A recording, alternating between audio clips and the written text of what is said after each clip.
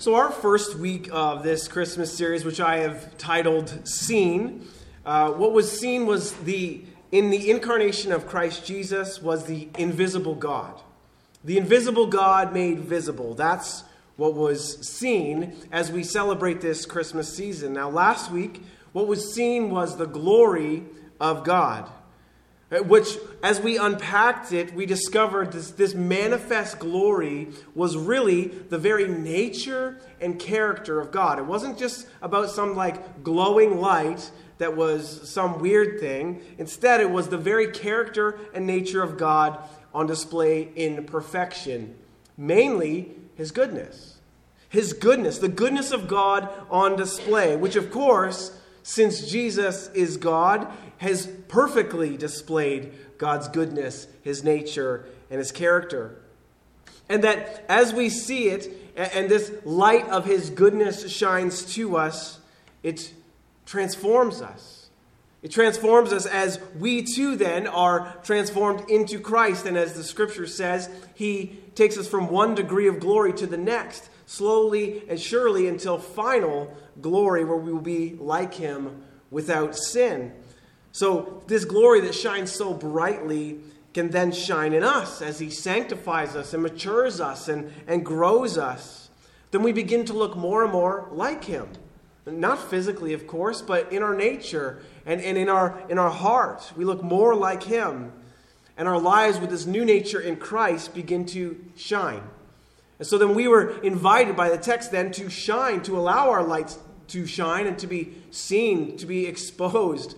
Allow ourselves to be transparent before others that we are not perfect, but look at what God has done in us. Look at what He is doing in me. He is shining His goodness even on me. And He can shine it on others too. So this third week, what is seen then is full joy. I invite you to turn in your Bibles to 1 John, the very end of your Bibles, just before Revelation. 1 John, we'll be looking at chapter 1 today.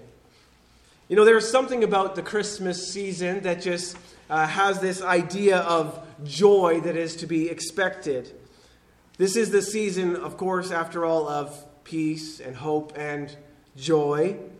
This is the storyline of every Christmas movie, isn't it? Where this sad, lonely person from the city ends up in a foreign, small, nostalgic town with a cabin, right? You hear me describing every Christmas movie where it turns out to be this Christmas just all comes together. Everything falls into place perfectly. Their true self is really discovered. Every little detail is enjoyed when that's not the case in the city. Families are reunited. Friendships are fixed. Love is kindled. Everything's perfect. And it all comes back to an overwhelming sense of joy. That's what every Christmas is about, is joy, isn't it? The movies all center on this happiness, which is joy. That's the storyline of the perfect Christmas season, is joy. So then it becomes a subtle expectation in people, in us. A subtle expectation that everything falls into place when there's joy. When joy is the promise, everything comes together. Relationships are good. I feel good. I'm discovering who I really am and what I really am good at and what I like. This is what joy is, isn't it? It's about being satisfied in where I am. Well, of course, that is what joy is, but it's not found in a small, nostalgic town somewhere else. And then because we have this expectation or this desire for that version of joy and happiness, every store then has a product that's going to sell you this happiness, isn't it? Well, yeah, you want that? We have just what you need on sale. And come and get it on Boxing Day. It's half off. Every store is just begging for you to buy into this idea of what is joy, that everything's perfect and nothing goes wrong and you're always going to be happy. The stores are expecting you to want that, and so they're trying to sell it to you, the perfect smell, the perfect look, the perfect feel. And we have it for you. That's what this whole season seems to be wrapped up in, with this goal of this, shall we say, a false sense of joy. this concept of quote-unquote joy at Christmas. But it's not just Christmas which sells you this version of joy. Perhaps it's a version of Christianity that sells you this version of joy.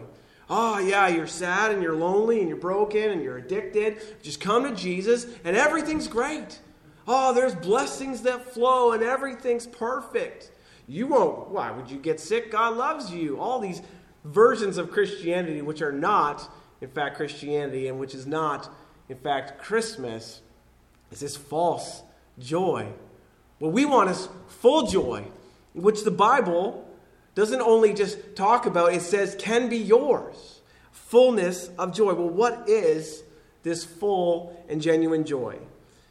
In 1 John chapter 1, I'm going to read from verse 1 through chapter 2 and verse 2. Let's hear God's word together. Here's verse 1.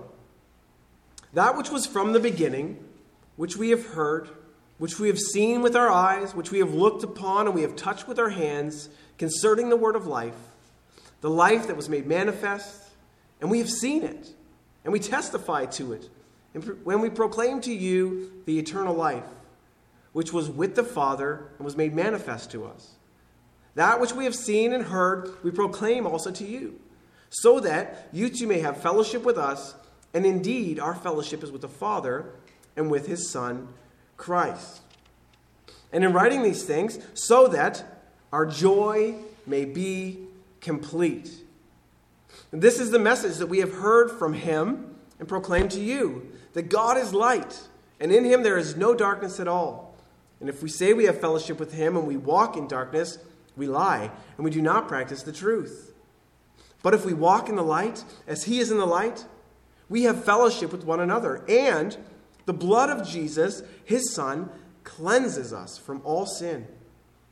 And if we say we have no sin, we deceive ourselves, and the truth is not in us. But if we confess our sins, he is faithful and just to forgive us our sins and to cleanse us from all unrighteousness. If we say we have not sinned, we have made him to be a liar, and his word is not in us. My little children, I am writing these things to you so that you may not sin. But if anyone does sin, we have an advocate with the Father, Jesus Christ the righteous. He is the propitiation for our sins, and not ours only, but also for the sins of the whole world. Here in this morning, in this passage, there's a progression I'm going to make. First, we're going to look at an intimate experience, and then we see who is seen, what's the end goal, and then how do we get there? So first, let's look at this intimate experience described by the author here, John, in verse 1 again. It says, that which was from the beginning, which we have heard. We have heard. It's not just something we have heard about or heard through another, but we ourselves have heard. And we have seen with our eyes. It's not just we have seen, for him, obviously for John, he had seen with his physical eyes. Jesus walked before him. He's seen it. He has seen the power on display. He has seen the love, the mercy, the justice, the hatred towards sin, the love for the lowly. He has seen it with his eyes. And it carries on and says, and we have looked upon, or we have gazed. We didn't just see it in passing, like most billboards or advertisements that come up, you see them. We have looked upon it. We have gazed upon it. We have watched. We have been intentional. We have been intent on gazing upon this very thing. And we have touched it with our hands. With our hands. It's a full experience. We have heard and seen and gazed and touched and experienced. Verse 2 carries on. It says, the life that was made manifest, we have again seen it. And we testify, so now it's beginning to flow through the person. It's not just an input. It is now something that is wanting to flow through, something so exciting, something so overwhelming, so interesting. It must be shared. We testify to it, and we proclaim it to you. In verse 3, that which we have again seen and heard, we proclaim it to you. That whole concept of seeing is wrapped up in these 3 verses 4 times. It is a gazing, something to witness, to experience personally. John says there is something so amazing that we have seen. Well, what is it? Is it simply a miracle man walking on earth? Was that what they had seen? Was that what was so exciting, so overwhelming, he must proclaim it? It was just that this special miracle man who healed the sick. It was more, much more than that. He breaks it down as we look at the next point, which is who is seen, truly. Who is seen? Not just what, but who. Verse 1 again. That which was from the beginning. That which was from the beginning. You hear in that Alpha and Omega. You hear in that Genesis, in the beginning. You hear in that John chapter 1. In the beginning was the Word. And the Word was with God, and the Word was God. You hear that in this language resounding. Who is seen? Whoever was seen was in the beginning. Existed in the beginning. If there is this time that we understand and comprehend, that which we are gazing upon already was. That which was from the beginning, which we have heard, which we have seen with our eyes, which we have looked upon, we have touched with our hands, concerning the word of life. It is the beginning and the word of life, the very thing that breathes life into all existence. Verse 2 says, it is the life that was made manifest. We have seen it. It was something that was existing, this life now made manifest, now seen, pre-existing, but now witnessed with our very eyes and our very experience of our whole selves. This which was from the beginning, this life, we have seen it. We testify to, we proclaim to you, and it carries on in verse 2, the eternal life. This isn't just a special life. This isn't just like the prophets of old or somebody maybe represented. This is, as he says, we are proclaiming to you the eternal life. He's not just proclaiming a message. That's the amazing thing. He's proclaiming a person. And yet he calls this person the eternal life. That never had a beginning, never was born, never was created. Something our minds cannot fathom. But yet here he is. And that's why John's so intent on gazing upon and examining. What is this thing? This was from the beginning, and yet it was before the beginning. This is the eternal life, which was, as it says, carries on, with the Father, and was made manifest. Again, now displayed to us. And then down in verse 5, this is the message you've heard from him and proclaimed to you, that God is light, and in him is no darkness at all.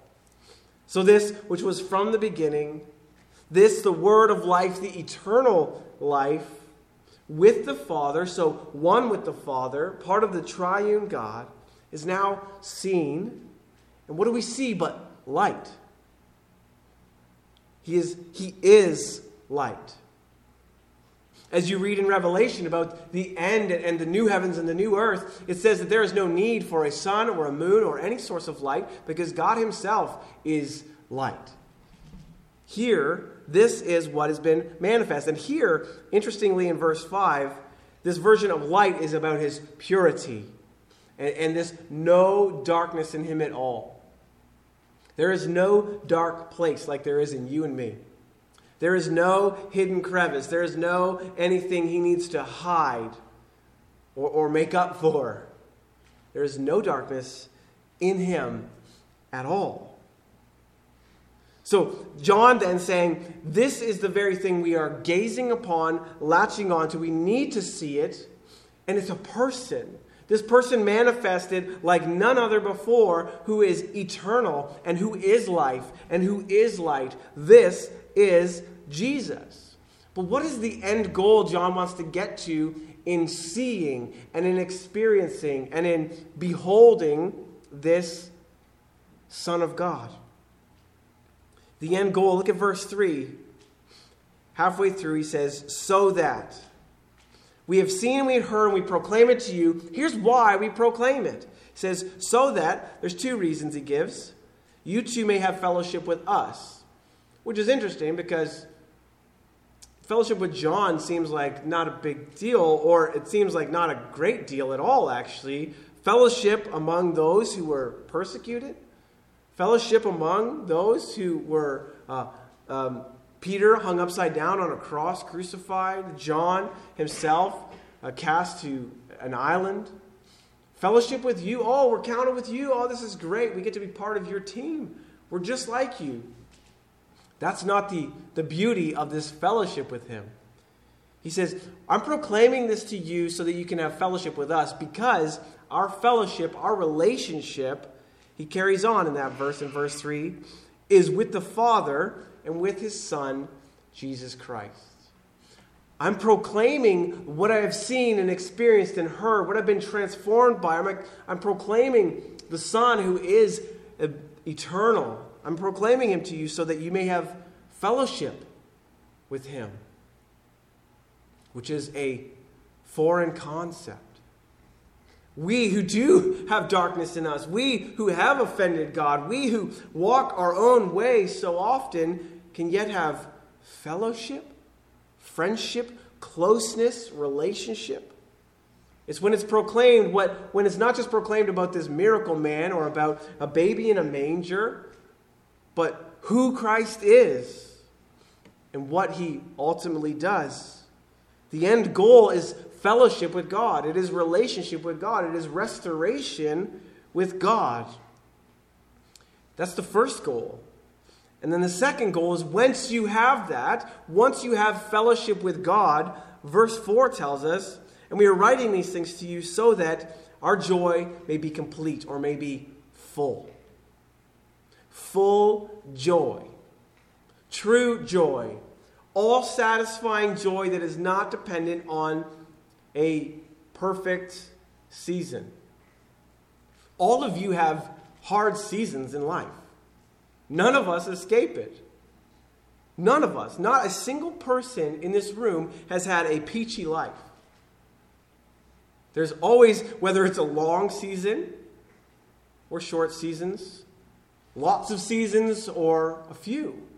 All of us have seasons where we are so dark, so lost, so lacking in what the world would describe as joy or happiness. So then, how can we have what here is John saying, the goal is complete joy, satisfying joy. And the Apostle Paul in other places says, rejoice always. Again, I'll say it, rejoice. And you think, that sounds good, but you don't know my life. You don't know what I'm going through or have gone through or what I'm going to go through next week. To rejoice always? Do you know what I'm going through? Of course he does. Because this joy is not circumstantial on what's going on around you. It doesn't matter how many beautiful Christmas lights are or how much snow is perfectly not on the road or sidewalk, but just on the Christmas tree.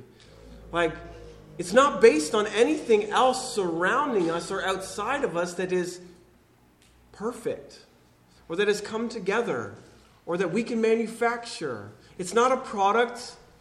It's not anything else that you can be grasping in this world. Because joy is satisfaction. It really is. So the idea of the Christmas movies is this character is ultimately satisfied in the end. They're satisfied with their new location and their new partner and their new this and their new that. They're satisfied. Only for a moment, till everything goes wrong. But that's not given to you, right? We get this picture-perfect joy, but it is a glimpse of what true joy is. It is satisfaction. Is, okay, I'm content now where I am. I am content where I am. And so John says, the very thing that I'm giving to you is not so you can just like googly eye over at a baby or this nice Christmas story that brings warm, fuzzy feelings. He says, ultimately, I want you to have a joy that is unshaken no matter the season. No matter what comes or goes, no matter what life holds on the outside, there can be a joy that is complete, that is satisfactory. The fullness of a fellowship with God. That's why Jesus is the joy. Because it's fellowship with God, and that relationship is not dependent on if you're healthy or not. Your relationship and fellowship with God is not dependent on if you have had a good week or a bad week. If finances are tight, if your relationship is strained, your fellowship with God is not dependent on any of those things. And here's the beauty of our fellowship with God. It is not even dependent on if you have sinned today. Because if you are found in Christ, in fellowship with Jesus, your sin today does not break your fellowship with God. That's the beauty of the gospel. That's the beauty of the message that John and every other author in the scriptures is trying to present to us. Is when we are in fellowship, genuine fellowship with God, it is not broken by our sin. Because Christ has made that relationship solid. He has made that relationship whole. Because that sin that you commit today, Jesus broke fellowship with God the Father. He sat in opposite chambers of the judge as condemned. He was the one who had that brokenness, that separation on your behalf. So therefore, if you are in Christ the rest of your life, you are in fellowship with God even when you don't deserve it, day in and day out. And that is satisfying. It is heart-wrenching. Because I know that I shouldn't be in fellowship with God when I'm walking in sin or when I've sinned again and again and again. That my fellowship should be broken, and instead Jesus took that for me. That's why he came. That's why he is so amazing to gaze upon. That this who was from the beginning, who was with the Father in perfect relationship, broke that. Because of my sin. He broke it, and he came, who was from eternity past. He entered into a material world full of brokenness, sin, and people who would disappoint, so that my sin could be dealt with, and my fellowship with God would not be broken because of my screw-up today and tomorrow. That is satisfaction, and it's only found in Jesus. That is fullness of joy, no matter what else is going on in this world. There can be true and genuine happiness and satisfaction in Jesus on your darkest of days, because you look and you say, and God has not abandoned me. And God is still for me. And God is still with me. And I am still forgiven. And there is still freedom from my sin. This, how do we get to this fullness of joy is inseparably wrapped up in how do we get there? The goal is this joy. How do we get there? Look at verse 4 again. So we're writing these things so that your joy may be complete. It says, this is the message that we have heard from him. We proclaim it to you, that God is light, and in him there is no darkness at all. Verse 6. And if we say we have fellowship with him, and we walk in darkness, we lie. And we do not practice the truth. I don't need to tell you that, we'll just let this text remind us that living a lie is not joyful. You try to live a lie, there is never joy in that. It's lie upon lie upon lie. So living in a lie is not joyful. Here it says, if you walk in darkness, you do not practice the truth. You're living in a lie. But it says in verse 7, but if we walk in the light. And what is the light? The light isn't just this mystical, everything's good and happy and I'm all right. No, the light is exposing, isn't it? The light shows where there's dirt and rubbish in me. That's what the light does. Walk in the light. Walk in the truth that says you're not perfect. And you're never going to be perfect. Walk in that light. As he is in the light. Verse 5 says God is light. When we walk in the light, we have fellowship with one another. Our fellowship's not broken. It's not hidden behind a wall of lies, and I'm trying to keep up, with the Joneses, and you're trying to keep up this perfect picture. When we tell the truth and we are in the light, we can say, I admit that there is parts of my life that God is still chiseling away at. And it's painful. And like last week, I'm inviting you to watch because you get to see the goodness of God, that even though this is a dark and horrible area of my life, or it's a hard area of my life, or this is a temptation I struggle with, you see how God is good? You see how God is good? We invite people into that, and we invite people into that fellowship. We have fellowship with one another, it says, and, verse 7 said, second half, and the blood of Jesus, his Son, cleanses us from all sin. It cleanses us. Not that we are now perfect and do not sin. Instead, our record, the very thing that condemns us, the very thing that traps us and robs us of joy, that says, God doesn't love you. I mean, look at your list. Look at that. Oh, you sinned in that way? God can't love you. God is holy, don't you remember? And he cannot be in fellowship with sin. That laundry list of your sins that your heart reminds you of every day, it says here, the blood of Jesus cleanses that. It cleanses it. Because Jesus took that list and he was condemned. Indeed, he was separated from the Father. So that therefore, those sins are now done away with. They're cleansed. There's no more record of wrong that stands against you. And so you can have fellowship then with God. He cleanses us from all sin. Verse 8. But if we say we have no sin, we deceive ourselves. And the truth is not in us. That's for all people who want to think they're living life, that they're good enough. That, I don't really need Jesus. I'm just kind of a good enough person, and I hope God will, What? Like, you're lying to yourself. You are not good enough. God is holy and expects perfection. And the only one perfect was Jesus. So have him as your substitute. Have him as the one who stands on your behalf. Same thing with us as Christians. If we say, now I'm a Christian, I don't really sin. You're lying to yourself. Evaluate. Allow the Holy Spirit to convict your heart so that the truth may be in us. Because then there's this promise. One of the most precious promises you ought to memorize, 1 John 1:9. If we confess our sins, he is faithful and just to forgive. He is faithful and just to forgive us of our sins and to cleanse us from all unrighteousness. He will do it if we confess.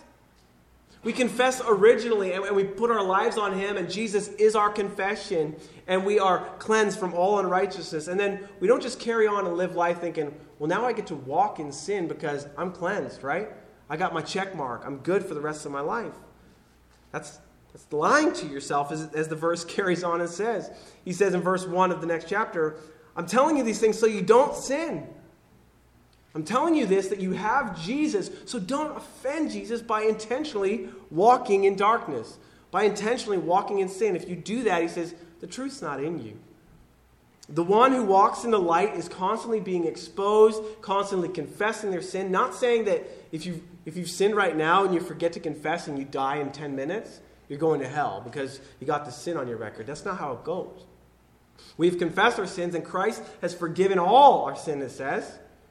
We still confess, admitting to God, this is a sin that I've just come aware of. This is a sin that I have just committed. And I know that Jesus has paid it all, and I'm sorry for it, and I don't want to live this way. I want to walk in the light. I want to be right with you. I don't want there to be any hindrance. I don't want there to be any clouds between me and you, God. That's why we just continue to confess our sins, not so that we will ultimately be saved. He has saved us. He has dealt with our sin. We do it so that our relationship with God is right. Our relationship with God is constantly in the light and in the open. And we do that with others too, so that our relationship is not just like one built on lies. We have this precious promise that if we confess our sins, he will forgive us. Each of us is invited to do that. Confess. Confess that we are not perfect, and that hinders us from God. That has broken our fellowship from God. We are that person in the Christmas movie who's broken. We're in the wrong place. We have the wrong relationships, and everything's not working. That's true. We confess that. But God, through Christ, is faithful. to forgive us. To forgive us, to welcome us back, even though we didn't try to earn that or didn't deserve it, because of Christ. Often we beat ourselves up because of our continued sin. I don't know about you, but I do. We rob ourselves of joy, maybe, because of this continued sin in our lives. Or we allow a demonic lie to cast doubt on the efficacy of the gospel to truly save us or to truly transform us, because I'm still sinning. Because it said here in verse 9, he cleanses us from all unrighteousness. Then why am I so unclean? Why? Am I not his? Don't I get the gospel? We feel as though if we are saved and cleansed that we ought to be perfect, or at least closer to perfect. But verse 10 reminds us, if we say we've not sinned, we make him a liar, and that his word is not in us. We do sin. We have this nature in us that wants to rebel against God. But verse 1 of the next chapter, he said, I'm writing these things to you. I'm putting on display Jesus so that you don't sin. Make him your motivation. Make that joy, that fellowship, that rightness with God your motivation to not sin. And then verse 1 is beautiful. But if anyone does sin, we have an advocate. We have someone who will stand on our behalf, who will hold us up, who will walk with us. We have an advocate with the Father. It's Jesus Christ, the righteous. We are the unrighteous, but our advocate is the righteous one, the eternal one, the one who was and is to come. This is our advocate, the one who carries us to the Father and says, this one's forgiven. They're forgiven. If you do sin, remember your advocate. Remember Jesus. Verse 2 says, he is the propitiation for our sins. The wrath absorption for our sins. Our sins and all of their record do wrath from God. But the propitiation, which was Jesus, meant he absorbed all of the wrath. So there's now nothing left for you. When the wrath is due your sin, Jesus absorbed it. So now there is only love, only fellowship, only welcome and forgiveness left for you if you are in Christ. That's what John is presenting to us. That is what is seen here this morning, is full joy. Is that not what satisfaction is truly all about? It is knowing that you can be right with God, not based on circumstance, not based on the time of your life, but for the rest of eternity. You can be right with God because of what Christ has done. He puts this on display. This is what we ought to see, that there is fullness of joy. See it. See him, and see the way to it is through the forgiveness of your sins because of Christ. What Christ has accomplished. So we go there again and again, and we say, thank you, Lord, that you have forgiven me. That's where fullness of joy is found. Let us not buy into the substitute promises of Christmas season or a false version of Christianity that says, oh, fellowship with God equals no pain and blessing only, no trials. That's baloney. We live in a real light that exposes the hurts and the pains. We walk with one another through hurts and pains and trials and tribulations, but at the same time having this underlying joy that we can point each other to. And that's not to say that you always remember this, that I always remember this, that I'm always like, yeah, underlying I have this happiness when my life is a mess. But that's where we need one another to remind us. That's where John is doing this. He says, I want you to experience this fullness of joy. Remember, no matter what else is going on, maybe you're blinded by a situation, and so you need someone else to say, remember, you can be satisfied in Jesus. You can be in fellowship with God because your sins are forgiven. You have embraced him as your Savior. Remember. Don't let this thing distract you from remembering. Don't let this thing rob you of genuine joy in God. That's the joy of Christmas. It reminds us of the incarnation of Christ and what he came to do. He came to live on your behalf, die in your place, and then reign victorious so that you and others like you may point one another to Christ and say, there is joy. There is joy. It's in Christ. It's in nothing else. Other things make us happy, but they come and they go. But Christ never fades, and he never fails, and he never will. Let's pray. Father, we are so thankful that no matter what this life holds for us, no matter how dark it may become, no matter how joyous we may have short seasons or long seasons, regardless, you are there as a constant. And we are so thankful that even though it is our sin that separates us from you, our sin that robs us of joy, and the wrong in our life that has done that we have forgiveness because Christ has paid for that sin. He has absorbed the wrath.